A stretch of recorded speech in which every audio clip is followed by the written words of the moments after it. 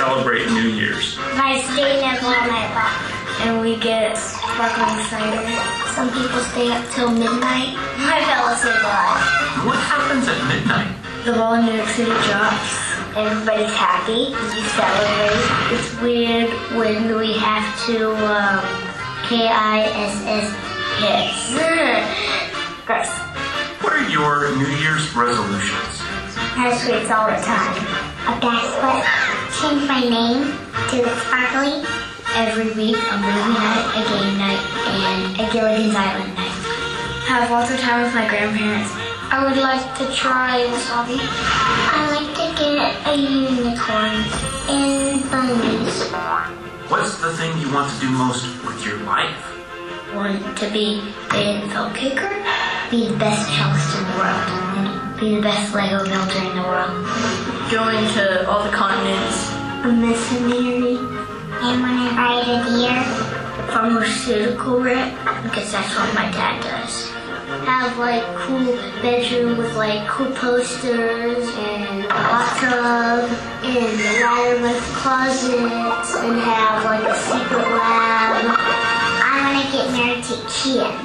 It would be a pony wedding with lots of ponies and twin girls, Maddie and Madison. Why is it not good to give up? Then you'll never achieve what you could. Even if you have some rough times, you don't give up.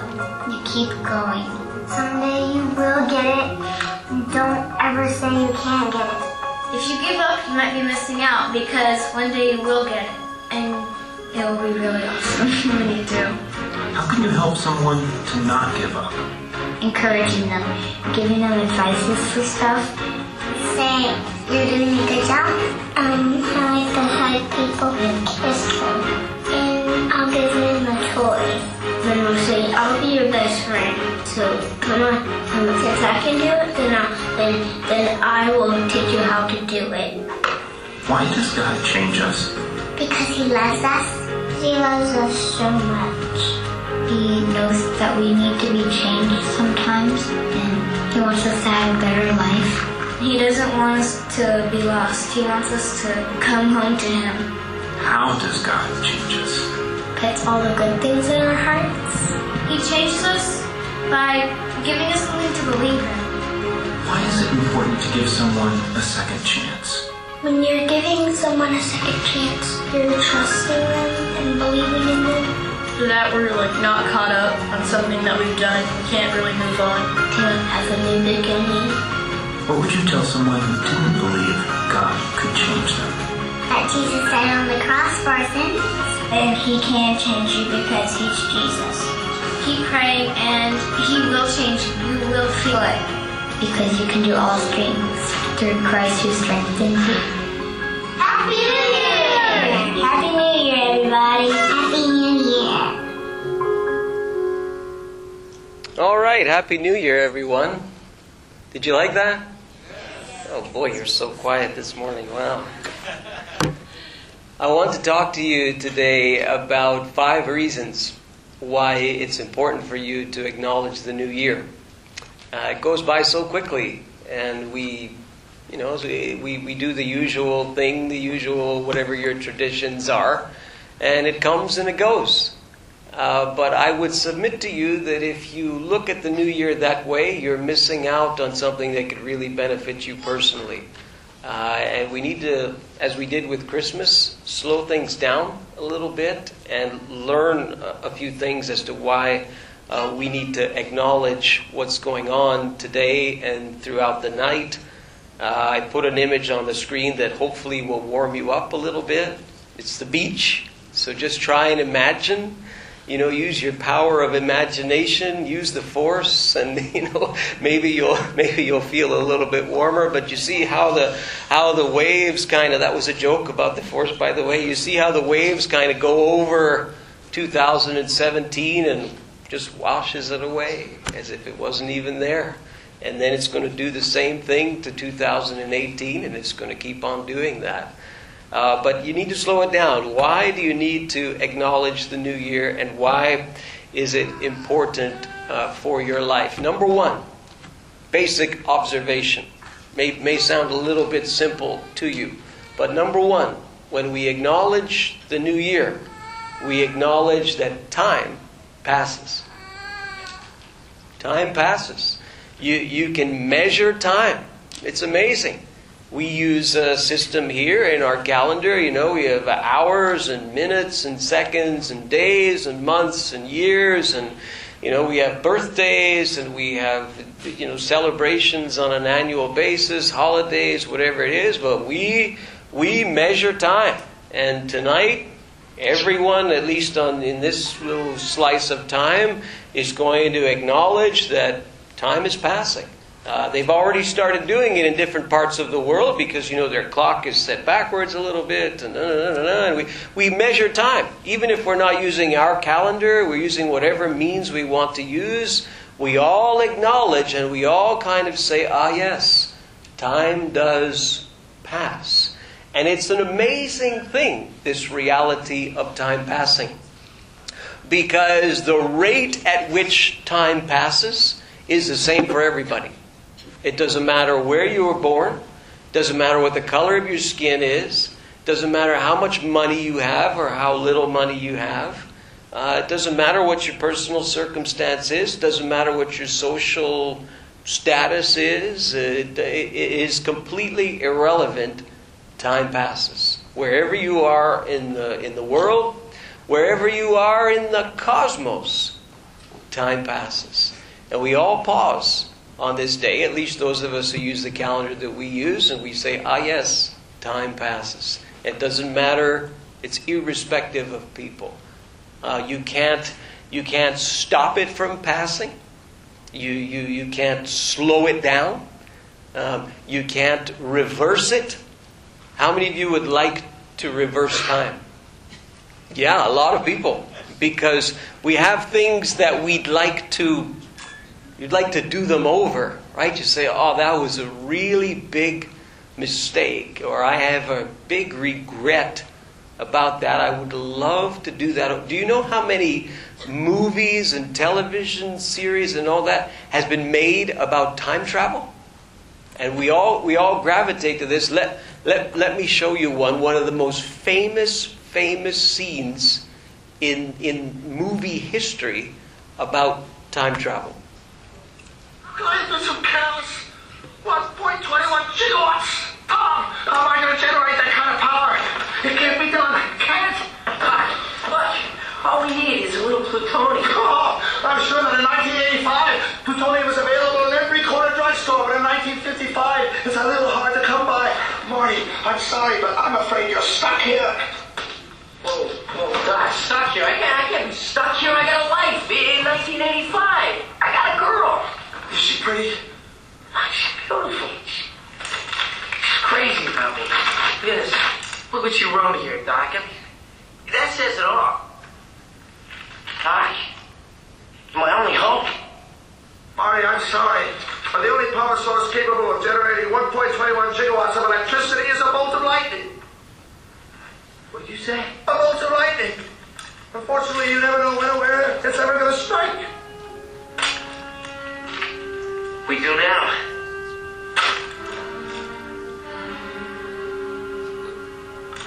This is it. This is the answer. It says here that a bolt of lightning is going to strike the clock tower at precisely 10:04 p.m. next Saturday night. If we could somehow harness this lightning, channel it into the flux capacitor, just might work. Next Saturday night, we're sending you back to the future. Okay, all right. Saturday's good. Saturday's good. I can spend a week in 1955. I can hang out. You can show me around. Marty, that is completely out of the question. You must not leave this house.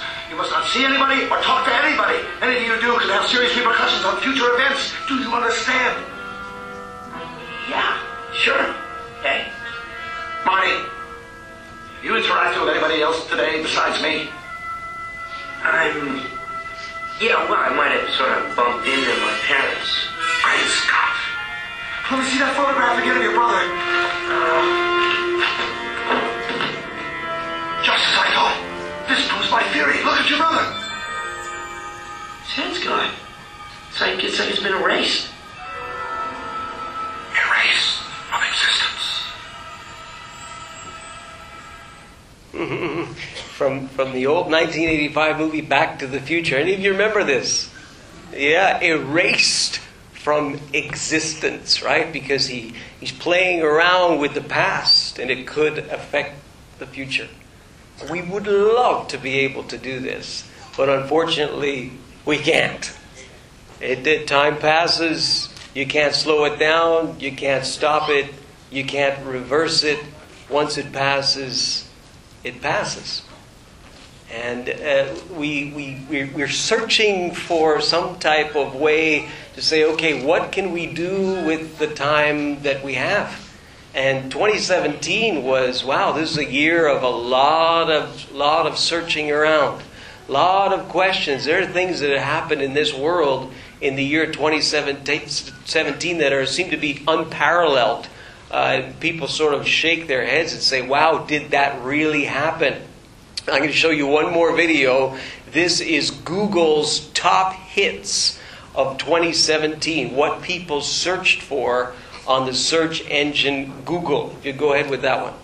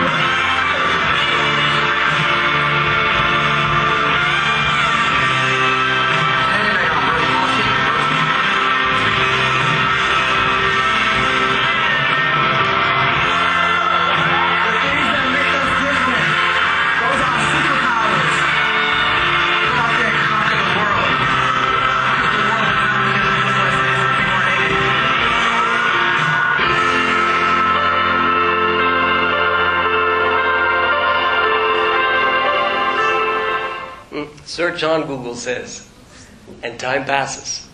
And we all sort of bow down and say, yes, it does. Yes, it does. Another year has come and gone. Observation number 2, again, pretty obvious. God, when you start thinking about Him, He exists in time and out of time at the same time. I'll say it again. He exists in time and out of time at the same time.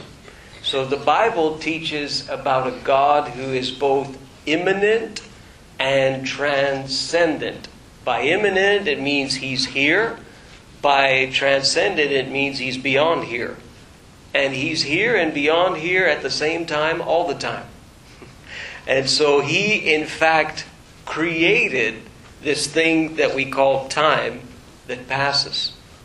Now, just again, to use this is a bit of a philosophical argument with you. If time passes, and we can acknowledge that time passes, then time must have had a beginning. Because if it had no beginning, we'd never be able to measure it. We'd be stuck in eternity. But the fact that we can say, yes, time passes. Doesn't matter what calendar we want to use. We can use the sun if we want to. It passes. That means it must have had a start somewhere. It must have began at some point in time.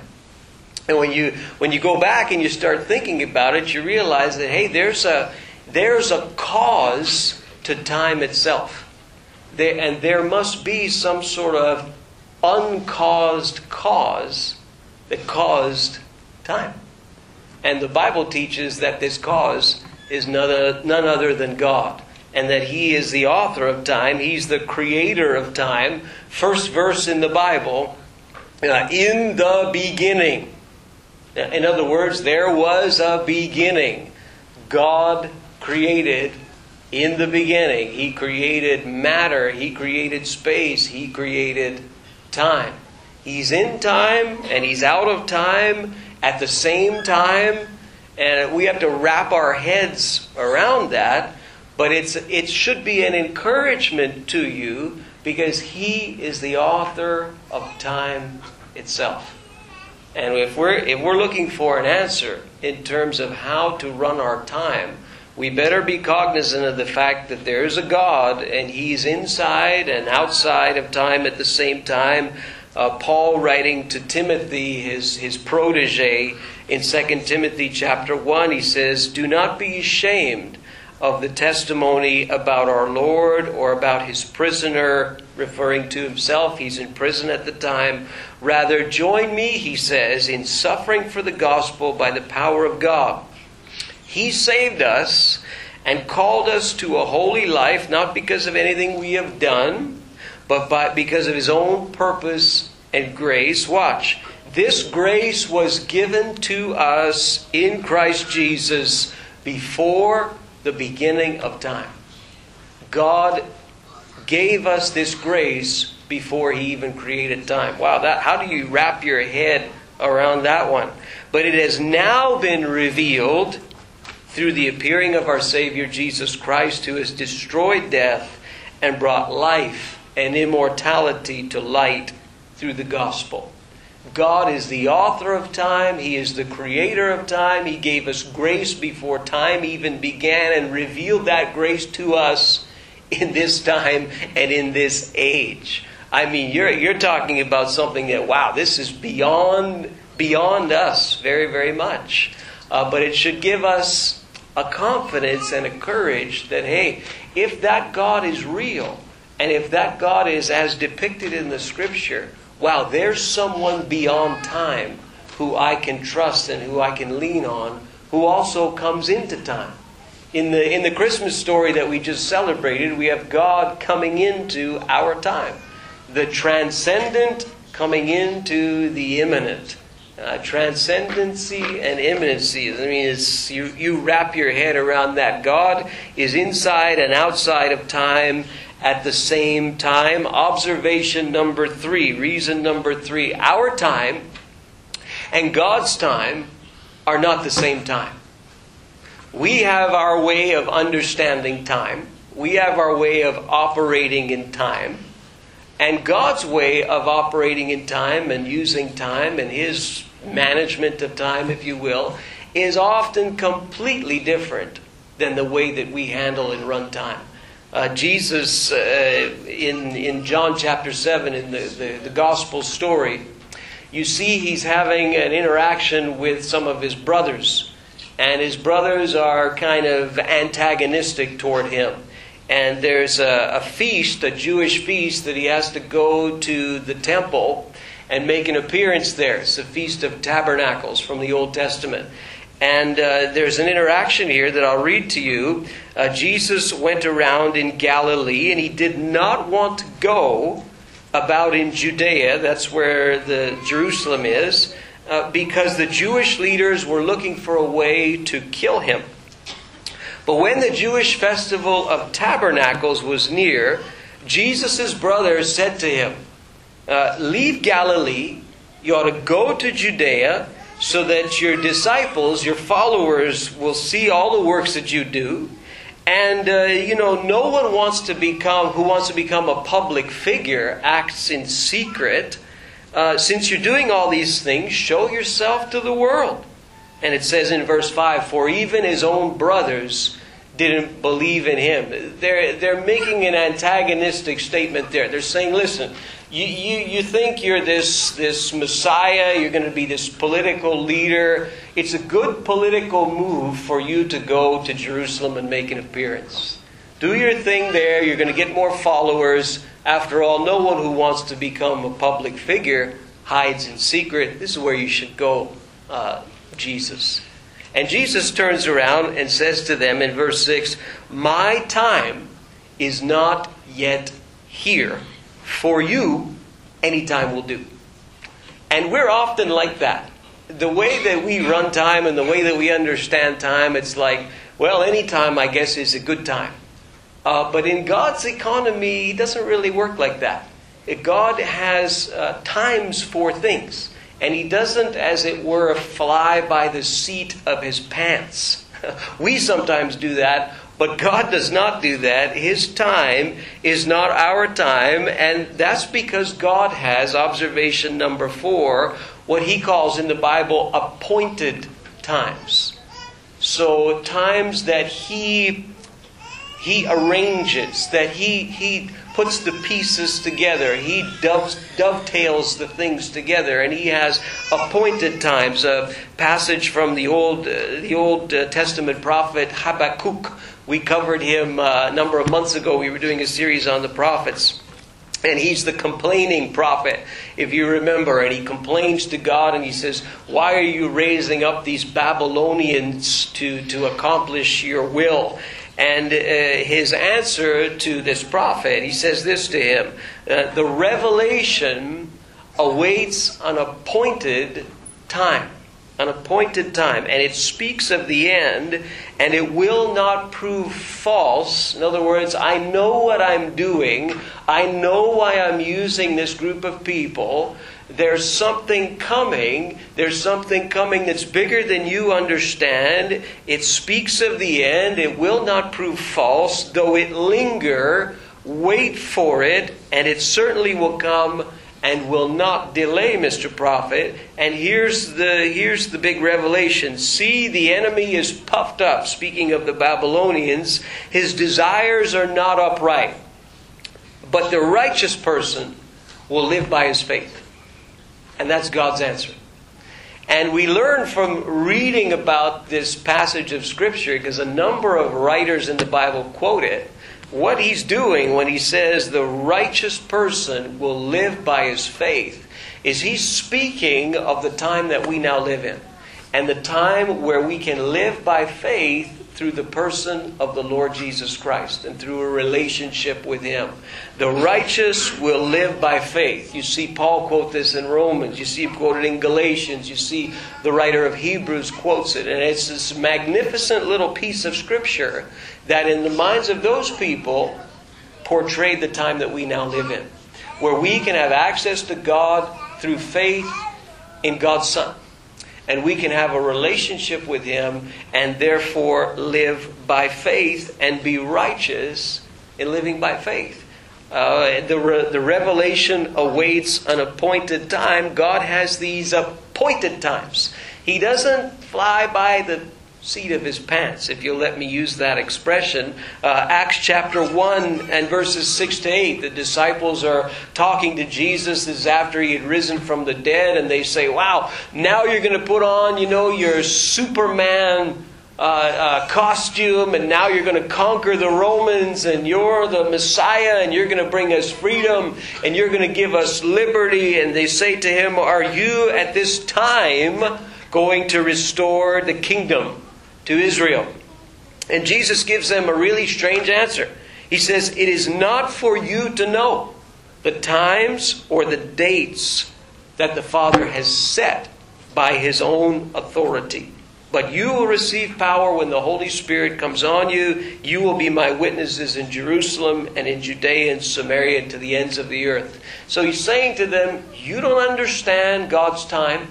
You want this thing to happen now. It's not going to happen now. You need to stop trying to decipher when it's going to happen. And you need to focus on me and on the power that I will give you to do your job on planet Earth. Because those things are set and those things are appointed by the Father himself. And God has these appointed times for things. We know the passage of Scripture from what Peter said.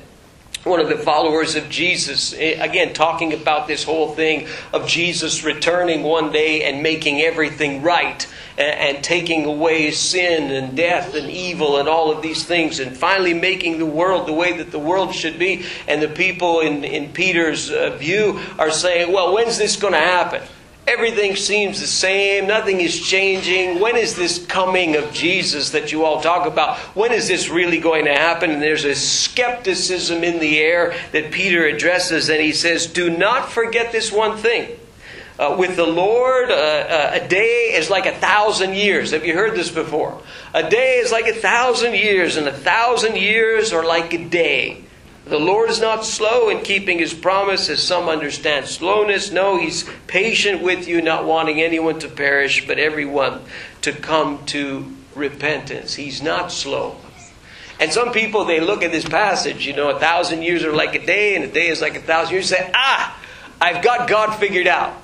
And they say, well, if a day is like 1,000 years, and 1,000 years are like a day, and you read the Bible and you see all these numbers, and you see that there's weeks in 7 days are in a week, and people say, when it comes to 7 days or 7,000 years, then God is going to come back and He's going to make everything right. After 7,000 years after creation, whenever that was, that's when it's all going to happen. I've got God figured out. Because a day is like 1,000 years, 1,000 years like a day. I got it figured out. Can I just tell you, that passage, it means the total opposite of that logic. The total opposite. What he's trying to say is, to God, a very, very short time, like a day, is like a millennium. It's so, so long for God. Just one little day. But at the same time, a really, really long period of time, like a millennium, is like a really, really short time to God. So what he's saying is, you don't understand God's time. You don't understand God's appointed time. You don't understand that He reckons and operates and uses time in a very, very different way. I have never met anyone who has told me, not one single person, who has told me, God works too fast in my life. I've never met anyone who said that. I meet a lot of people and have met a lot of people who say, how come it takes God so long to do something in my life? How come I've been praying for fill in the blank, forever and a day, and it seems like it takes God so long? He's so slow. Why is He so slow? How come He can't speed up once in a while? Is He getting older? Is He getting tired? Are His bones is He rusting out? Does He even exist? But I've never heard anyone say, God just works too fast in my life. I just can't keep up with God. So this is what He's saying to the people. He's saying, you don't get it. Your understanding of time is in a little tiny little box. And you need to understand how patient God is with you. For Him, a small amount of time is like forever, and forever is like a small amount of time. You're never going to be able to figure Him out in that sense. God has appointed times for things. And this is what scares us about time. Time has a really close relative, and that relative we don't like to think about at all. And time's really close relative is death itself. Death is an interesting thing because it affects everyone. Every single person in the room is affected by it. Every single person in this room, 100% of the time, death is successful. To everyone. No matter where they come from, no matter what the color of their skin, no matter how much money, no matter their social, economic status, doesn't matter. Death is going to come to everyone. And when we acknowledge the passing of time, we acknowledge that somewhere down the road, my time will be up. And so the question is, well, what do we do about this? Because it seems to be something that's impossible to change. Well, you've got to get your picture straight and get God in your understanding, and understand all these things that we've learned about God. But God tells us in the Bible, and this is the fifth reason why the acknowledgement of the passing of the year is important for you. God tells us to make the most of every opportunity.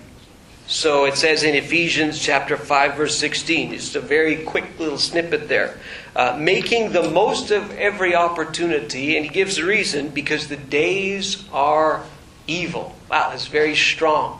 When you inspect the language that's used there, you see a couple of interesting words in Greek that it was written in to redeem the time. Some of the older versions of the Bible in English will word it that way. Redeem the time. The word is exaggerazo. So this is a commercial word in that language. It's a word that's used in banking and commerce. It means to buy back. So this is why some translations use redeem the time. And the word for time there is this word kairos.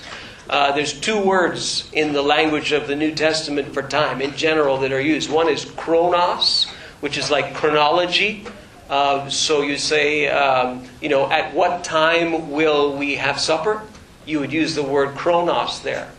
But for an appointed time, you would use the word kairos. So not just the simple passing of time, but the specific appointment time.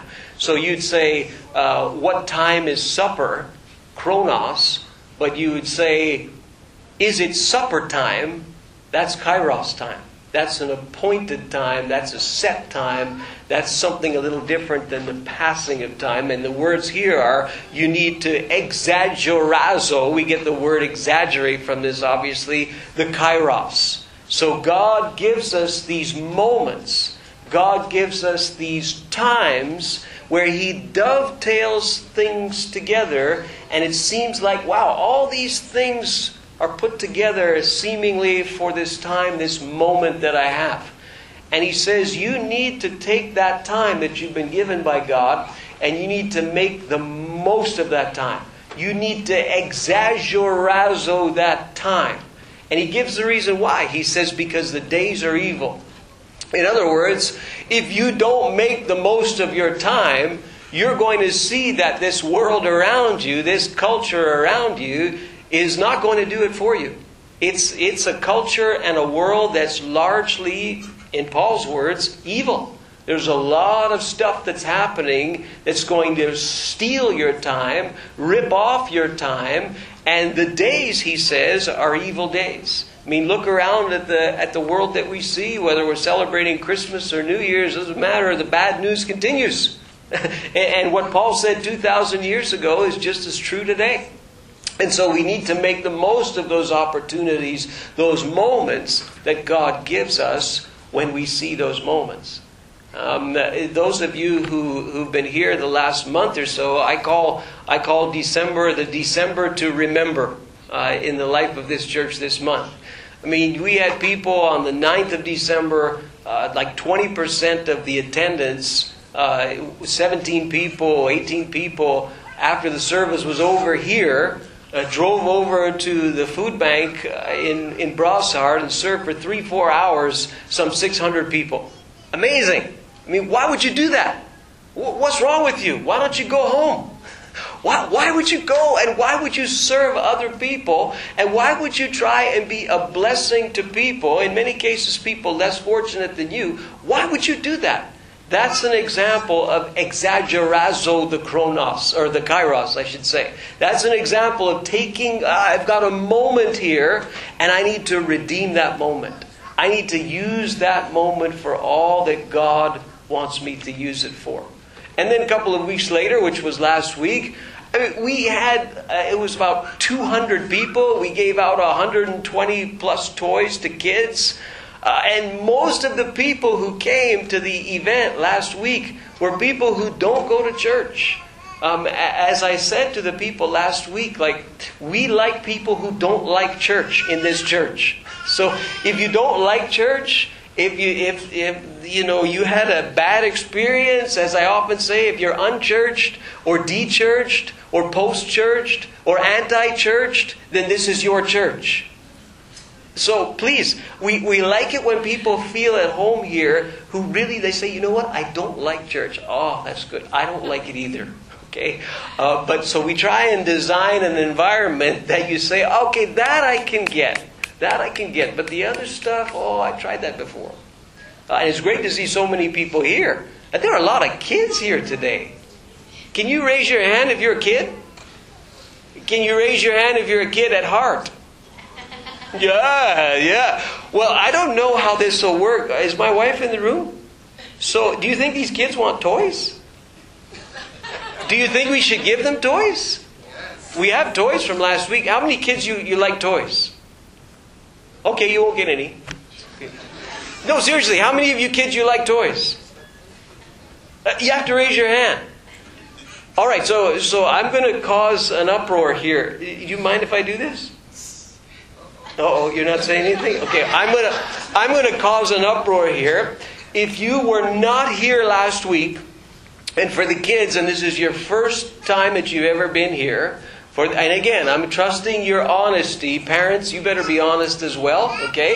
If you weren't here last week, you didn't get any toys last week, we're going to have some of those for you at the end of the service, okay? Does that sound like a plan? Now you all want the service to end. Time passes. You make the most of every opportunity. And there were people in this church who baked their brains out. They baked so many cookies. I mean, there was like 500 home-baked cookies. We had a lady in the church who got up early in the morning after baking hundreds of cookies the day before. She got up on December 24th in the morning and made another 100 cookies. Just so we'd have enough cookies. I mean, we had so many cookies, it was like a Bible miracle, the amount of cookies that we had. We had to hand the cookies out to the staff of the movie theater and keep doling out the cookies to people because there were so many cookies. But guess what? There's no more cookies. That's called redeeming the time. I mean, who would do that on Christmas Eve? Stay home, stay in front of the heat or something. But why would you come out early in the morning? We had volunteers here from 6:30 in the morning to serve people. That's what you call exaggerazo, the kairos moment. And this is what God is calling us to do. Can I tell you that there are two opponents to this that I've observed? At least two. I'm sure that there's more. One of them is fear, and the other one is laziness. I have discovered, and you can correct me if I'm wrong, but I have discovered that Christian folk, people who go to church and praise the Lord and all of that, Christian folk are just as lazy as anybody else. And they're just as afraid as anybody else. I've discovered this. Maybe it's just me. But we have to wrestle against these opponents to our time of laziness and fear. You've got so many excuses to be lazy and not do something that God wants you to do. So many things to distract you. So many things to take your time, especially in the Western culture. I mean, we have every temptation to be just flat out lazy. The Bible has a cure for this. Those of you kids in the room, you listen to this, all right? The Bible talks about a very, very small creature when it refers to laziness. You know what that creature is? It starts with an A. Anybody know? Any of the kids know? Small creature starts with the letter A. A, it's an ant. And the Bible says you need to go and observe the ant, my friend. Because the ant has no boss. The ant has no encourager. The ant doesn't have someone saying, come on now, you can do it. You can pick up that food. You can move that load. You can do it. And the Bible says the ant doesn't do that. It has no one to tell it that. And the ant is super, super strong. It can lift, I forget what it is, like 100 times its weight or something. And the Bible says, look at this ant go. Look at how it prepares its food. Look at how it organizes its life. And the Bible says, you lazy person, you need to go and look at that ant. Because that ant is putting you to shame. And you are a human. And you should know better. It's kind of what the Bible says. Go to the ant, and the word that it uses, you sluggard. That's what it says. Go to the ant, you sluggard. Right? So laziness is really, really easy, and fear is another one. I meet a lot of people, Christians, non-Christians, but Christians in particular. And they say, well, I don't know if what I'm going to do is God's will. How do I know if it's God's will? You know, and I've heard it's like a broken record. Well, I'm not sure. You know, the girl, she's okay. She's kind of pretty, but I don't know if she's a 10 on 10. And, you know, I'm not sure if I should marry her. I shouldn't marry her. And I asked the person, say, well, is the person a Christian? Yeah, she's a Christian, but she's not Halle Berry, you know. Like, I don't know if I... And I said, I remember one conversation I had with a person, and I almost shook him by the shoulders. And I said, you fool, you need to marry this person. I didn't say it like that, but I wanted to say it like that. Don't you realize that, you know, with God, it's very, very simple. He has very, very simple constraints. And so many times we're nitpicking about things, and we're afraid to make the move and do the thing, even though there's nothing in the Bible that contravenes it. In fact, everything we can read in the Bible supports it, and there's no moral, there's no ethical problem with it, and yet we're afraid of doing it, or we think it's not the right time to do it, and so what do? Nothing. I mean, even Nike says, just do it. And so often, you need to do the thing if you're not sure, and you're saying, well, I'm not sure if it's God's will. All right, so you have nothing in the Bible that says it's wrong. There's no moral or ethical problem with it. And you're sitting there doing nothing. Don't you think if God exists, don't you think if God is God and He's in your corner, that if you do the thing and maybe you were outside of God's will, this phrase that we use, don't you think He'll nudge you back in? Don't you think He'll give you a little GPS kind of course correction if you were a little out of step? Like, don't you think God is powerful enough to correct your minor error? It's better to do the thing and to take the risk and to step out of the boat and step on the water a little bit. And if you start falling, well, you like Peter and you reach to Jesus and you say, you need to save me now because I'm starting to sink in the water. Don't you think God will? But so many times it's that fear that paralyzes us from exaggerazo, the kairos moment. And those are the things that we have to combat against. If we're going to, as Google says, how do we move forward? You need to redeem that time. Recognize that God, He's in and out of time. This time that passes all the time. You know, He's in and out of time all the time at the same time. God is the author of time. God has appointed times. Can I tell you, those of you who are waiting for God to answer your prayer, He may make you wait a little bit more. But you need to trust Him more and realize that He knows what He's doing and kind of recover that awe that you have of God. Those things are the things you need to know. So slow the clock down, and if you're up tonight at midnight when the clock changes, you know, I don't think Jesus is coming back tonight at midnight. You know, He may, but I don't think He is.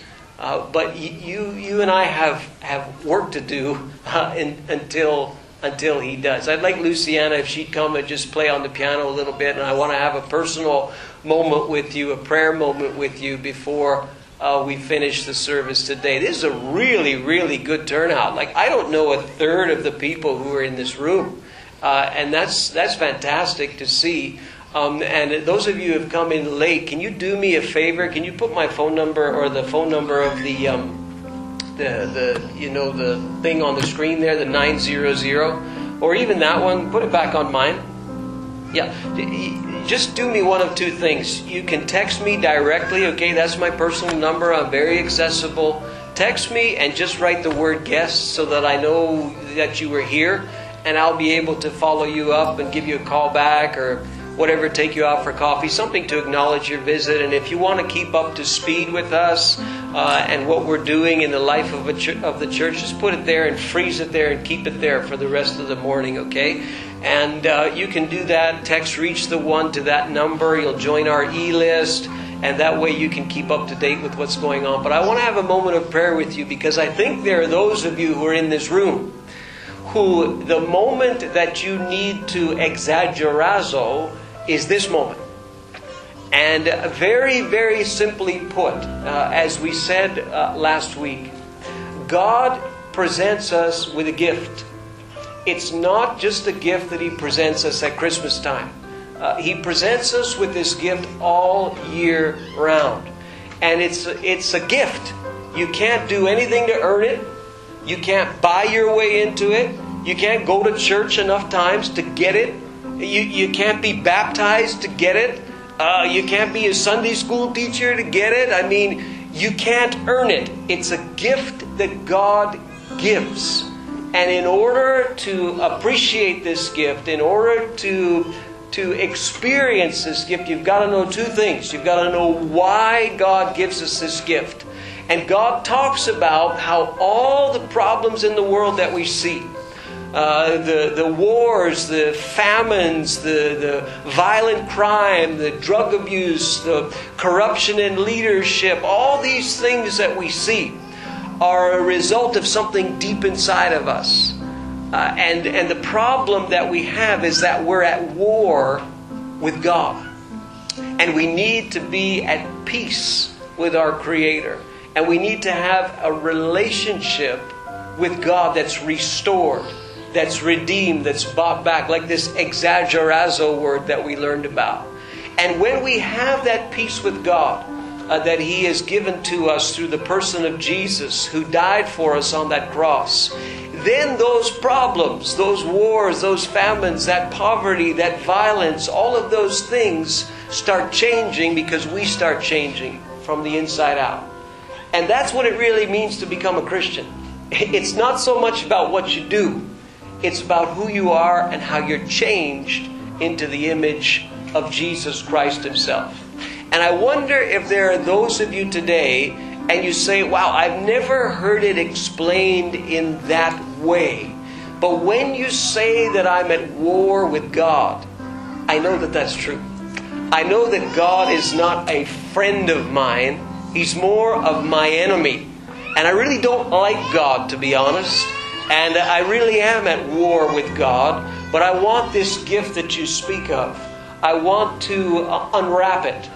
And the way that you do that is very, very simple. Just as the kids unwrap the gifts that they get, you got to unwrap the gift of Jesus. And by doing that, you simply have to ask Him. And you have to personally ask Him to come into your world, into your life, into your personal space. And He will begin a process where He starts to change you from the inside out. So I'm going to pray a really, really simple prayer with you. And Justin, if you can find it from last week, the little prayer that we put on the screen, maybe you can change the slide if you can find it. And we're going to put that prayer on the screen today, just to make it really, really simple for you, if you can find it, okay? There you go. And I want you who say, this is what I need for this holiday season. I don't need stuff. I need the peace of God. I need this Jesus who you speak of. This is a very, very simple prayer that I'm going to pray with you on your behalf. And you can pray it out loud if you want to. You can pray it in your head, in your mind. You can go home and pray it. There are people who prayed this prayer last week, and they texted me and they said, I prayed that prayer today. So I'm going to pray this with you. God, I thank you for the gift of salvation through what Jesus Christ did for me. And I open that gift now. Forgive me for my sin, that I may have peace with you and be a friend of you. Amen. If you prayed that prayer, really, really simple prayer, That's the beginning of something new. You have just opened a marvelous, marvelous gift. And if you will come back next week, again, Saturday morning at 10 a.m., we're going to learn more and more about that gift. Again, I invite every single one of you to come back next week as we talk about this thing called worship. Who do we worship? Why? When? Where? Well, what in the world does that mean? We're going to learn next week, okay? Boy, you have been wonderful. The kids have been really good, don't you think? Yeah, you should give the kids a hand. So I think my wife has started to arrange some things for some of the kids. Now, those of you who were here last week and you're back again this week, you need to come and see me. I have something sweet and nice that you will really, really like, that I promised you last week that I'm going to give you today. The kids who were not here last week and you're here today, we're going to have something for you as well. And as long as there's calendars there, you can avail yourself to a calendar, but they'll all run out. God bless you today. And everyone say it together with me. Happy New Year. Yeah, drive safe, stay warm, and enjoy yourselves. We have plenty of time before we have to leave. God bless you today.